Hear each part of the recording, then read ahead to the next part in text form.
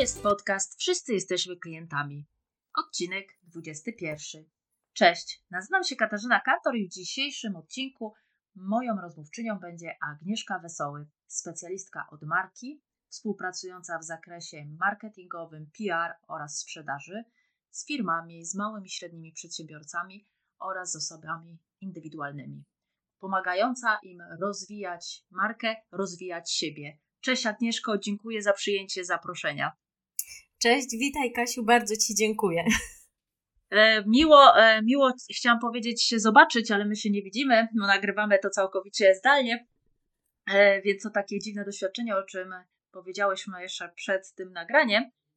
I żeby nie przedłużać, może od razu przejdę do pierwszego pytania, a mianowicie, co jest dla Ciebie ważne jako dla klienta?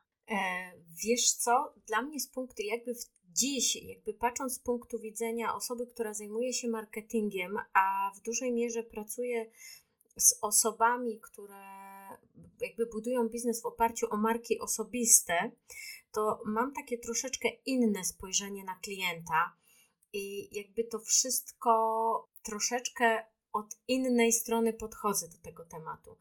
Ale patrząc z punktu widzenia najpierw mnie jako klienta, czy to w jakimś sklepie stacjonarnym, czy innym miejscu, czy jakiegoś produktowego, czy usługowego punktu, to wiesz co, dla mnie na pewno takim kluczowym elementem jest przestrzeń, ale przestrzeń w rozumieniu tego, żebym miała swobodę w poruszaniu się, swobodę w podejmowaniu decyzji, żeby ta sprzedaż była taka właśnie naturalna, niewymuszona, żeby nie kojarzyła się gdzieś z jakąś nachalnością, tylko żeby to był po prostu przyjemny proces i żebym ja mogła dostosować sobie do siebie to, co chcę po prostu kupić. To ciekawe, co mówisz, bo powiem Ci, że to już któryś raz się pojawia, że jako klient potrzebujemy tej przestrzeni, a wszędzie naokoło nam ją zabierają, bo są utarte z formułki, schematy, które sprzedawcy, osoby obsługujące muszą, tak powiem w cudzysłowie, de facto wypowiedzieć, bo takie mają polecenia odgórne. Więc ciekawe, czy te nasze odczucia jako klientów wpłyną w końcu na zmiany w tym zakresie. Wiesz co, ja myślę, że w pewnym momencie to, tak brzydko mówiąc, trochę zostanie wymuszone, bo jeżeli idziemy, oczywiście są pewne takie decyzje, rzeczy, które kupujemy, to jest impuls, prawda? Natomiast też jest tak, że chodzimy czasami szukamy konkretnych rzeczy, konkretnych rozwiązań. I teraz, czym my mamy więcej tej przestrzeni dla siebie, czytaj tutaj tej swobody, takiej lekkości, to możemy podjąć lepszą decyzję. Poza tym, nie wiem jak Ty, Kasia, ale u mnie jest tak, że gdy wchodzę do sklepu i zostaję nagle osaczona, to wychodzę. A kiedy mam tą przestrzeń, to spędzam w nim czasami 2 razy więcej czasu, niż spędziłabym na samym początku. No właśnie, też tak czasami mam takie wrażenie bycia osaczoną. Natomiast chyba jest to bardziej w takich sklepach, takich perfumeriach, takich sklepach z odzieżą, bo w takich spożywczych marketach to tam nawet nie ma możliwości takiej, prawda? Bo tam jest Dokładnie. raczej osaczenie przez produkty tam następuje jedynie. Dokładnie tak, więc to bardziej dotyczy takich punktów, już można powiedzieć troszeczkę, innych niż spożywcze, bo tutaj trudno mówić o jakiejś takiej kategorii albo mocnym zawężeniu, bo to zarówno są sklepy odzieżowe, ale tak jak powiedziałaś, to również perfumeria, to sklepy ze sprzętem elektrycznym, elektronicznym, także ta grupa jest tutaj dosyć szeroka, więc chyba wszystko z wyłączeniem tych sklepów spożywczych. No właśnie. A to jak tak mówimy o tym z perspektywy klienta, to powiedz mi, co się zmieniło w obsłudze na przestrzeni tych ostatnich lat? Na co zwróciłaś uwagę tak dla Ciebie jako dla klienta i potem tak gładko przechodząc dla Ciebie po tej drugiej stronie? Wiesz co? Dla mnie z punktu widzenia klienta co się zmieniło? Wiesz co, to jest takie trudne pytanie z jednej strony, ale wiesz co, chyba to, co tak w pierwszym momencie to pojawia się taki większy luz i mówię to pozytywnie teraz, nie? Jeżeli mówimy o sklepy i to trochę jest powiązane z tym, z czym ja się zajmuję, bo lubimy kupować od ludzi. I my i wydaje mi się, że ten czynnik ludzki ma coraz większe znaczenie i coraz większy gdzieś jest nacisk na to, żeby po tej drugiej stronie po prostu był człowiek, żeby był uśmiechnięty, żeby był miły, żeby można było chwilę porozmawiać, a nie żeby to było takie stricte mocno szablonowe, sztampowe według jakichś po prostu kroków, które są. Więc myślę, że to się zmieniło, że jest tak coraz przyjemniej, nie? I czujemy się tak luźniej, nie ma tego szablonu. To chyba dla mnie jest takie najbardziej wartościowe. Natomiast z punktu widzenia marki osobistej, to jest to troszeczkę budowanie inaczej, bo marka osobista, zanim w ogóle dochodzimy do tej sprzedaży, do tej transakcji sprzedaży, to do spełnienia są 3 warunki, czyli poznać, polubić, zaufać i dopiero na tym etapie następuje sprzedaż. I oczywiście nie mówię tutaj o takiej sprzedaży w sklepie odzieżowym, no bo tutaj mamy krótszy ten czas, chociaż być może zgodzisz się ze mną, że jeżeli ktoś jest sympatyczny, ktoś się do nas uśmiechnie, no to też rodzi się takie, lubimy tego kogoś i robi się sympatyczniej. A marka osobista to jakby biznesy, które działają w oparciu o markę osobistą, to tutaj właśnie jest to poznać, polubić, zaufać. I teraz poznać, czyli pokazać, czym się zajmuję, polubić, a więc pokazać siebie jako człowieka, bo jakby budując biznes i sprzedając w oparciu o markę osobistą, to produkt jest jakby na drugim miejscu. Pierwszym miejscem jest osoba, jest człowiek. I teraz jeżeli ktoś nas pozna, polubi, a później zaufa, co mam na myśli mówiąc zaufa? Zaufa nam jako osobie, że jeżeli z czymś do nas się zwróci i bez względu czy za nami stoi produkt finalny czy usługa, ale jeżeli zwróci się właśnie do nas, będzie usatysfakcjonowany z rozwiązania, że my, nie wykorzystamy tej osoby, tylko damy jej w taki sposób ten produkt, że ona jakby jej potrzeba zostanie zaspokojona, to wtedy jakby transakcja kupna sprzedaży dzieje się automatycznie. Ja tak mówię, że marka osobista jest trampoliną do sprzedaży. Jakby wtedy jeżeli ktoś zbuduje zaufanie ze swoją społecznością, ze swoją grupą docelową, no to jakby wtedy kwestia już samej transakcji jest takim przyjemnym skutkiem ubocznym. No właśnie, ten skutek uboczny w ogóle to jest coś, co wszyscy chcą mieć, ten skutek uboczny, natomiast w social mediach jest to mocno widoczne, że rzeczywiście to jest to budowanie relacji, że najpierw poznanie, pokazanie siebie, a nie od razu mówienie tylko i wyłącznie o produkcie czy usłudze, prawda, że to jest po prostu, no to tak się nie zrobi, tak to się nie zbuduje społeczności właśnie, bo społeczność buduje się przez zaangażowanie, prawda? Tak, oczywiście, że tak. Poza tym, jeżeli budowanie społeczności to jest troszkę bardziej długofalowy proces i teraz pytanie, jak ktoś tworzy swoją strategię, jaki jest jego cel, bo jeżeli to są jednorazowe, niepowtarzalne transakcje, no to okej, natomiast jeżeli ktoś chce pracować ze społecznością, chce, aby ci ludzie wracali, aby ci ludzie rekomendowali go, no to tutaj warto może troszeczkę dłużej, natomiast na pewno z perspektywy jakby strategii długofalowej to ma dużo większe przełożenie i ja akurat to rekomenduję, sama pracuję w ten sposób. A druga też strona medalu jest taka, że rozmowa, Kasia, jeżeli ktoś buduje już markę osobistą, to te rozmowy sprzedażowe wyglądają już całkowicie inaczej, bo te rozmowy sprzedażowe wtedy, jeżeli zgłasza się, bo ty tak mówisz właśnie klient, więc ja mówię społeczność, ale to ta sama osoba.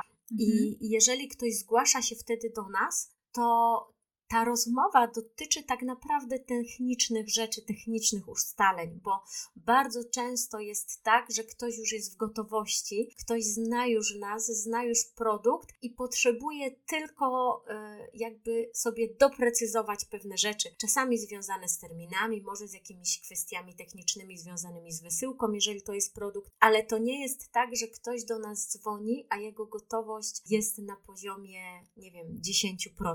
Albo może być też tak, że jeżeli ktoś dzwoni po te informacje techniczne, a gdzieś jakieś są sytuacje, że nie jest w stanie im sprostać, no to czasami, znaczy zazwyczaj w moim wypadku tak się zdarza, że to jest po prostu odroczone w czasie. Właśnie, bo to jest tak, że chcemy mieć wszystko tu i teraz, prawda, we wszystkich tych aspektach, natomiast to jest proces, który trwa, ale jak ktoś już do nas się odezwie, tak jak wspomniałaś, to już nie interesują go detale pod tytułem cena, bo w tym momencie to jest też, już on zdecydował się na to, że chce do nas przyjść, prawda, dzięki temu, że nas poznał, tylko chce dograć drobnostki najczęściej, prawda, bo to już jak wykonał już to połączenie. Natomiast podoba mi się jeszcze tutaj, wracając do tego pytania, w sensie do tego, co się zmieniło na przestrzeni tych ostatnich lat, w sumie to dobrze, pozytywnie, bo na początku powiedziałyśmy o tym, że brakuje nam przestrzeni. Powiedziałaś, a potwierdziłam, że rzeczywiście to często jest to widoczne, a z drugiej strony pozytywna zmiana jest, że dostajemy coraz więcej tej przestrzeni. Tylko to pokazuje, takiego luzu. Tak, to pokazuje, że ten proces w tych latach się zmienia, ale ciągle jeszcze my też się zmieniamy, więc teraz ten proces musi dogonić nasze zmiany. To, że my potrzebujemy właśnie tej przestrzeni na poznanie się, przestrzeni czasowej, czy też po prostu takiej fizycznej czasami, prawda? Bo to jest też różnie rozumiane. Tak, wiesz co, jeżeli mogę tylko, Kasia, coś dodać jeszcze, jak patrzę jakby z perspektywy tych wszystkich lat i kiedyś, gdy pracowałam w marketingach, w firmach produkcyjnych, marketingach, w trade marketingach, to były czasy, kiedy pamiętam, zaczynałam, jeżeli przygotowywało się jakieś akcje, promocje sprzedażowe, to było bardziej takie kto kogo przechytrzy, nie? Trochę w takim oczywiście bardzo dużym uproszczeniu mówię. Natomiast w tej chwili bardzo fajnie się dzieje, bo zaczyna się dążyć do tej strategii win-win i to jest coś niesamowitego, bo patrzy się właśnie z takim otwartością i w końcu pojawia się to takie myślenie, które ja bardzo lubię, że razem możemy więcej, że właśnie nie chodzi o to kto kogo, tylko jak razem i w jednym kierunku, to i jedna i druga strona jest z tego zadowolona będzie i będzie miała korzyści. Więc to się, uważam, też zmienia i mam nadzieję, że to będzie we wszystkich branżach widoczne. No właśnie chciałam powiedzieć, że ja też lubię tą strategię win-win, tego myślenie win-win. W sumie chyba pierwszy raz o tym czytałam u Coveya w 7 nawykach skutecznego działania, natomiast brakuje tego jeszcze, a w tych biznesach, w tych współdziałaniach, szczególnie w B2B, jeżeli jest to win-win, to rzeczywiście skalowanie z obu stron tych biznesów, rozwój tych biznesów idzie po prostu łatwiej, lepiej i przyjemniej, nie? Oczywiście, że tak. No, pracuje się przyjemnie i na koniec tego wszystkiego jest ta przyjemna satysfakcja. No właśnie. Jest tak o przyjemnych rzeczach, a co jest w pracy z klientem w Twojej branży takim wyzwaniem? Jeżeli chodzi o markę osobistą, to bez wątpienia wzbudzenie zaufania, bo to jest tak, jak powiedziałam, poznać, polubić, zaufać i dopiero wtedy po tym jest kupić, nie odwrotnie. I teraz największe wyzwanie to, żeby nasza społeczność, nasz klient nam zaufał. Czyli po prostu wyzwanie, które w zasadzie wydaje mi się, że nie dotyczy tylko Twojej branży, ale każdej, bo to właśnie budowanie zaufania po to, żeby ten klient nie był jednorazowy, albo jeżeli jest taki rodzaj branży, że w zasadzie jest jednorazowy, to żeby on pomagał skalować biznes, polecał dalej, prawda? Bo to jest najlepszy marketing. Oczywiście, że tak, a tutaj też jeżeli chodzi o zaufanie, to o to, że klient jakby będzie widział w nas tego eksperta, chociaż ten ekspert jest takim słowem ryzykownym, bo pamiętam, gdy pierwszy raz powiedziałam ekspert, to gdzieś wielu osobom w głowach pojawiła się informacja, że to już jest ekspert, nam się kojarzy z kimś, kto wywiadów udziela w telewizji, w prasie, kto jest jakby bardziej rozpoznawalny. Natomiast nie, jeżeli chodzi o tą eksperckość, to chodzi o to, że jestem ekspertem, czyli jestem w stanie odpowiedzieć na Twoją potrzebę w tym wąskim obszarze i czasami wystarczy, że jesteśmy krok dalej, jeden rozdział dalej w czytaniu książki, żeby już być dla kogoś ekspertem. Dlatego tutaj tak ważne jest, żeby pokazać, że w tym obszarze, w którym budujemy swoją markę osobistą, budujemy biznes, że mamy wiedzę, jeżeli ktoś nam zaufa, to dobrze go poprowadzimy w tym wszystkim. No dobrze, tak nam szybko poszło ta pierwsza część, która była bardziej od strony nas jako klientów, a teraz jakbyś miała spojrzeć bardziej na swoje działania, czy wyznaczasz sobie coś, taki standard, jakieś etapy podczas pracy z klientem, które w jakiś sposób są powtarzalne, czy też porządkujące Twoją rzeczywistość, Twoją pracę? Wiesz co, i tak i nie, ale już mówię dlaczego. Ponieważ ja mam bardzo dużo standardów, ja wywodzę się w ogóle z tego świata korporacji prawie 20 lat i to jest coś, gdzie standardy dużo mi pomagają, tylko takie właściwe. Natomiast jeżeli nie mam takiego stricte standardu, jeżeli byśmy tylko spojrzeli z punktu widzenia, nie wiem, sprzedaży, rozmowy handlowej, ponieważ u mnie w tym, jak ja to prowadzę, jak ja rekomenduję, jak ja uczę osoby, żeby to prowadzić, to jest to jakby kwestia już samego marketingu, samego pokazywania się już jest jednym z takich elementów.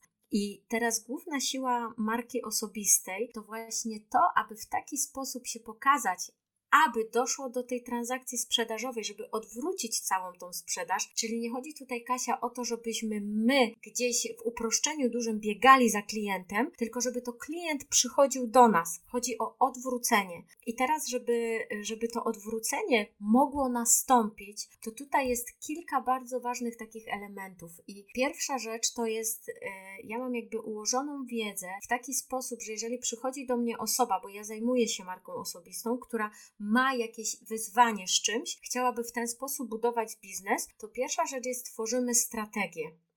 I tworzymy tą strategię od początku, czyli od budowania fundamentów, przez określenie grupy docelowej, określenie gdzie i w jaki sposób się komunikować. Do tego dobieramy narzędzia i dopiero zobacz, 5. krokiem jest znowu ta sprzedaż. I teraz chodzi o to, żeby wprowadzić u siebie, tak sobie rozłożyć pracę, tak budowanie swojej marki, żeby codziennie wiedzieć, co robić. I ja, jeżeli zaczynam dzień, to nie jest tak, co dziś mogłabym zrobić, tylko ja wiem, co komunikuję w poniedziałek, wtorek, środę, czwartek, piątek, sobotę, niedzielę. Ja mam to wszystko poukładane na bloki. Ja wiem, do kogo się komunikuje, na co zwrócić uwagę i teraz te moje takie jakby standardy mogą być na pierwszy rzut oka niewidoczne dla osoby, która patrzy na to z zewnątrz i ona nie musi wbrew pozorom tego widzieć. Natomiast... No właśnie, bo to takie wtedy jest bardziej naturalne, prawda?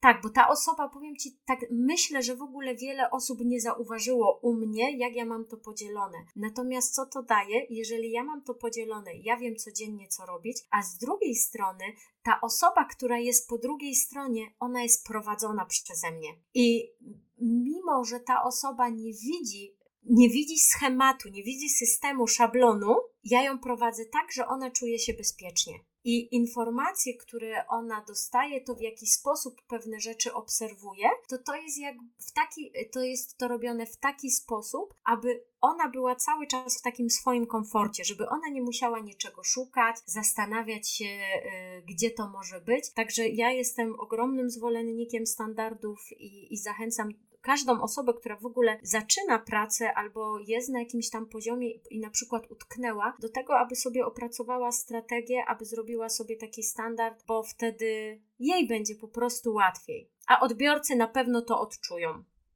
No właśnie, bo te standardy, to one nie mają tam czynić naszej pracy takiej mechaniczną, ale po prostu zostawiać przestrzeń na tą kreatywność, a te rzeczy, które można ustandaryzować, zaplanować, to żeby to zrobić. I to właśnie w pracy z klientem chyba się sprawdza tak w dużych firmach, jak i także we własnej działalności. Tak mi się wydaje.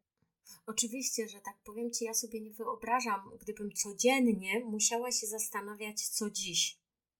Bo No to właśnie. jest strata czasu. No i po pierwsze coś takiego, jeżeli musiałabym się zastanawiać, co robić dziś, o czym dziś mówić, jak mówić, to też znaczyłoby, że gdzieś u mnie coś jest nie tak. Może mój fundament, a może nie znam dobrze swojej grupy docelowej. No właśnie. Więc gdy ktoś dojdzie do takiego momentu, że nie do końca wie, w którym kierunku, co, jak powinno wyglądać, co powinien robić danego dnia, to myślę, że pora wrócić do tych podstaw, bo najprawdopodobniej tam coś powinno zostać doprecyzowane. No właśnie, a po prostu my się boimy takich standardów, bo brzmią one strasznie, a można zacząć od małych kroków, tak mi się wydaje, od takich planów dnia na przykład. Jak ktoś od razu nie chce takiej większej strategii, to strategię na dzień następny przygotowywać dzień wcześniej, że co muszę zrobić, albo harmonogram, co jest ważne i co jest po prostu mniej ważne, ale warto pracować szczególnie z tymi rzeczami, które nie są takie pilne, żeby nie działać tylko w pożarach, prawda? Tak, oczywiście, że tak, a standardy są dla nas, zawsze dla nas. Mhm. I tak jak ja powiedziałam, wielu naszych klientów, nasza społeczność, oni nawet ich nie rozpoznają, nie zidentyfikują tak konkretnie, więc jeżeli my coś gdzieś zamienimy nagle, bo taka jest potrzeba chwili, to tylko my będziemy o tym wiedzieć. Natomiast te standardy są dla nas i powinny nam służyć i powinny nas właśnie tak trzymać, bo wtedy my wiemy, gdzie zmierzamy i zmierzamy we właściwym kierunku, a nie, że gdzieś tak ciągle zbaczamy, a później mówimy, no to nie działa, nie? Marka osobista nie działa, sprzedaż nie działa. No działa, tylko warto tutaj spojrzeć, czy system jest dobrze ułożony. No właśnie. A masz jakąś anegdotę z takiej twojej taką sytuację z klientem lub gdy ty byłaś klientem, która była w jakiś sposób czy śmieszna, czy pouczająca, w każdym razie zapadła w pamięć, którą chciałabyś się z nami podzielić? Wiesz co, myślę, że chciałabym opowiedzieć o takich dwóch, wydaje mi się, ciekawych rzeczach, bo to są ciekawe rzeczy. Pamiętam, pierwsza rzecz jest taka, wydawać by się mogło banalna, ale ja bardzo dużą wagę kładę na identyfikację wizualną i uważam, że to jest element, który może pomóc i wyróżnić wiele osób.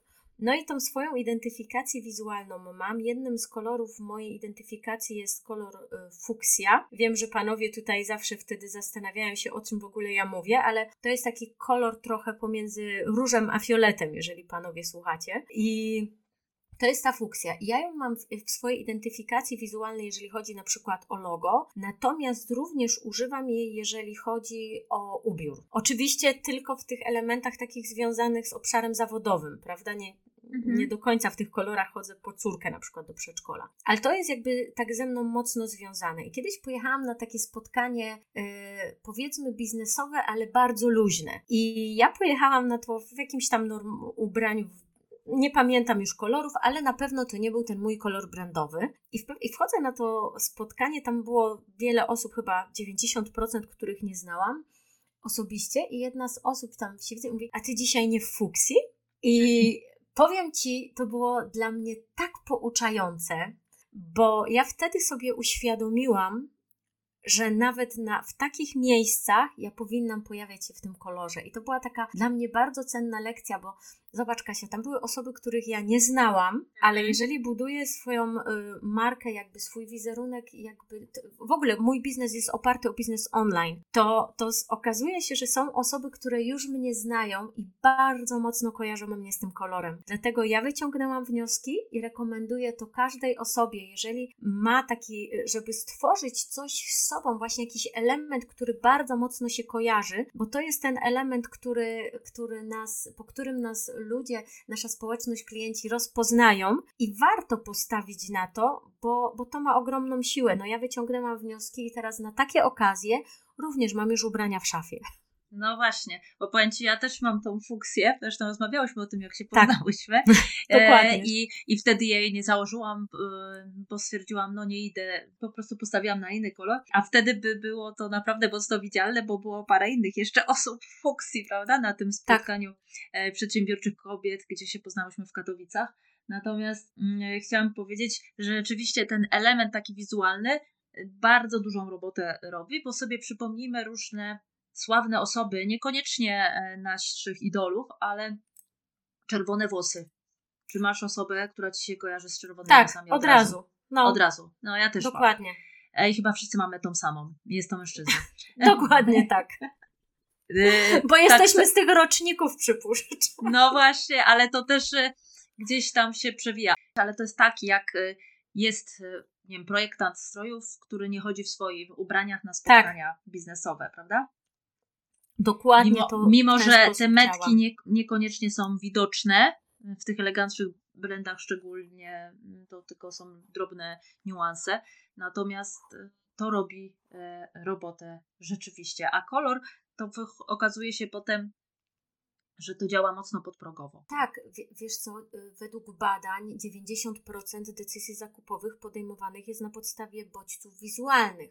No właśnie, to dlatego takie formy wizualne bardziej przemawiają do ludzi niż tekst. Choćbyś napisała bardzo mądry post z całą przelaną wiedzą swoją, to i tak to jeżeli dasz do tego zdjęcie albo dasz po prostu zdjęcie czy wideo, to będzie miało lepszy zasięg po prostu niż to słowo. Zdecydowanie, a zobacz Kasia jak jest i ja się z tym bardzo często na warsztatach spotykam, jak osoby, które budują tą markę osobistą i myślę nie tylko, bo to może być też osoby, które po prostu prowadzą blogi, dlatego, że mają jakąś wartość i niekoniecznie chcą to może też spieniężać, ale zobacz jak ogromny nakład pracy jest na treść. Treść jest jakby tym numerem 1 i każdy, jeżeli pytam o czas, który ktoś poświęca, no to najwięcej zawsze idzie na treść. I oczywiście ja zgadzam się z tym, że jeżeli nie ma wartościowej treści, no to nie ma tego przekazu, ale uwaga,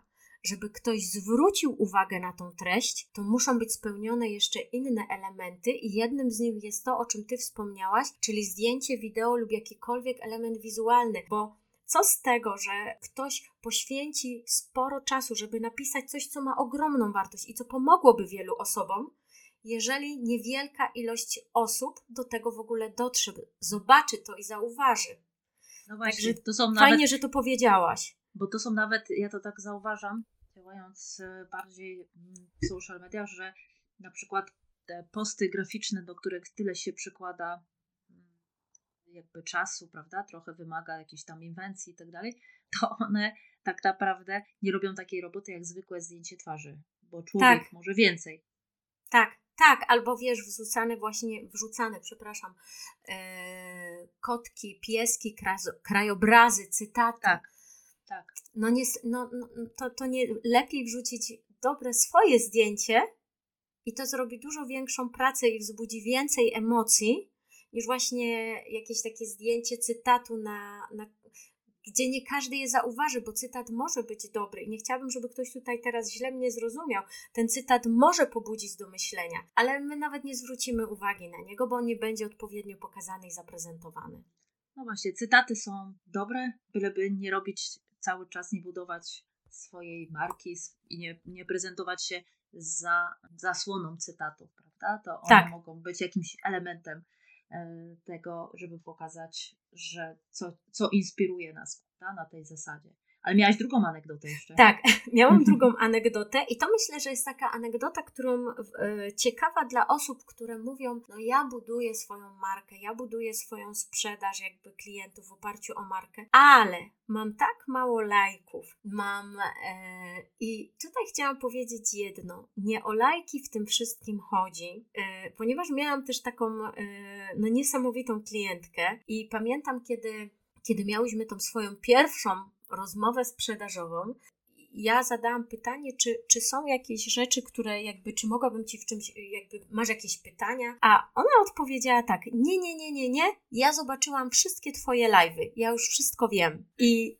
to ja wtedy się tak, zrobiło mi się po pierwsze bardzo miło, bo tych live'ów już troszkę jest, ale chciałam wam powiedzieć, że ta osoba do czasu rozmowy nie zalajkowała ani jednego mojego live'a. I tutaj taka rzecz, myślę, optymistyczna dla osób, które mówią nie działa. Jest, jak mówię, jeżeli coś nie działa, znaczy, że jest błąd w systemie, w ułożonych puzzlach, bo jeżeli marka osobista jest zrobiona zgodnie z systemem, zawsze działa. I tutaj właśnie nie ma lajków, ale to nie znaczy, że ktoś was nie przeczytał. I ja zachęcałabym do obserwowania statystyk i patrzenia na statystyki, a niekoniecznie na lajki. Także to była też taka dla mnie bardzo przyjemna rozmowa i myślę, że wiele osób, które gdzieś dziś jest na takim etapie, że wydaje im się, że to nie ma efektywności, że nikt nie zwraca na nie uwagi, że może nie do końca tak jest. I może ktoś ich jednak ogląda i słucha i czyta.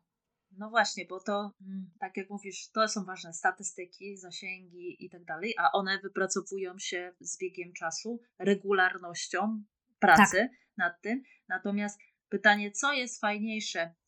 Posiadanie konta, gdzie masz 5000 followersów, powiedzmy, z czego 10 osób coś ci tam ogląda i w jakiś sposób się odezwie, czy posiadanie 200-300 followersów i codzienne oglądanie na stories przez 50 osób.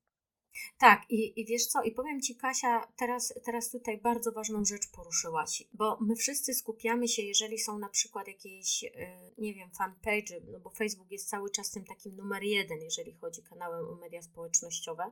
Oczywiście to nie jest kanał dedykowany dla wszystkich, ale jeżeli patrzymy i tam są konta, które właśnie mają ponaście tysięcy, ale warto zwrócić uwagę tutaj na dwie rzeczy. Pierwsze, jak długo jest takie konto, bo to są zwykle konta, które już jakiś czas po kilkanaście lat są. Druga rzecz, która jest ważna, to reklamy, bo co z tego właśnie, że ktoś poświęcił ogromny budżet reklamowy na to, żeby zbudować społeczność, ale tak jak powiedziałaś, ta społeczność jest społecznością tylko w tej liczbie, a kompletnie nie widać tego pod postami, więc tej społeczności nie ma. To są przypadkowo zebrane osoby przez kampanie reklamowe. I oczywiście nie zawsze tak musi być i nie chciałabym, żeby ktoś tak pomyślał, natomiast dziś, kiedy coraz więcej osób otwiera się na tą markę osobistą, kiedy ja pracuję z osobami właśnie z różnych branż, bo są to osoby z marketingów sieciowych, świata duchowości, z nieruchomości, w ogóle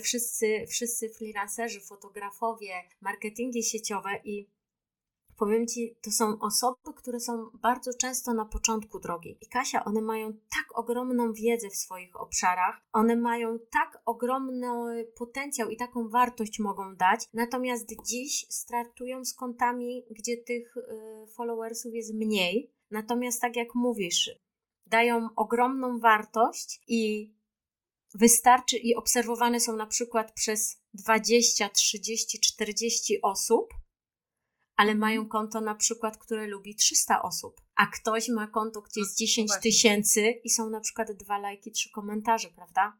No właśnie, to chodzi o procentowy udział takiej aktywności, tak. Prawda? Też po prostu, mówię, to wszystko się znowu sprowadza do liczb, statystyk i tak dalej, tak. Więc to trzeba mierzyć tę ilość procentową udziału tych osób w ogólnej i wtedy wiemy, że 20-30% z tego co pamiętam to jest mniej więcej zaangażowania, to jest ok.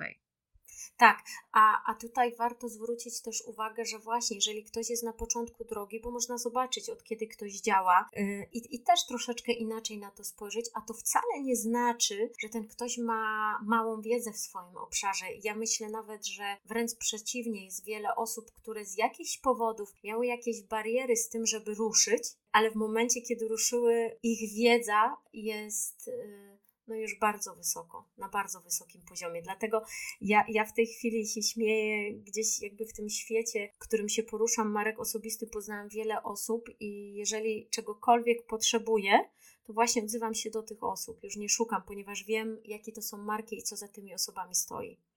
No właśnie, to tak przy końcu.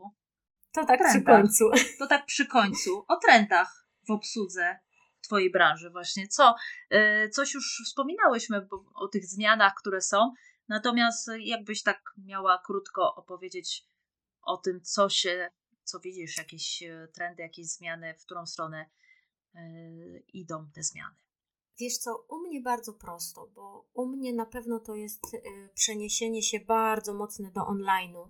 I tutaj tak jak zdaję sobie sprawę, że sytuacja związana z pandemią położyła i zaszkodziła wielu branżom, to na pewno branży, w ogóle osobom, które postawiły na markę osobistą, przełożyła się z korzyścią i w ogóle branże, które mogły się przenieść do tego świata online'owego, na pewno skorzystały na tym, więc to pierwsza rzecz. A kolejna, to patrząc z punktu widzenia właśnie tego mojego, to ja bardzo się cieszę, bo robimy biznes z ludźmi, których lubimy.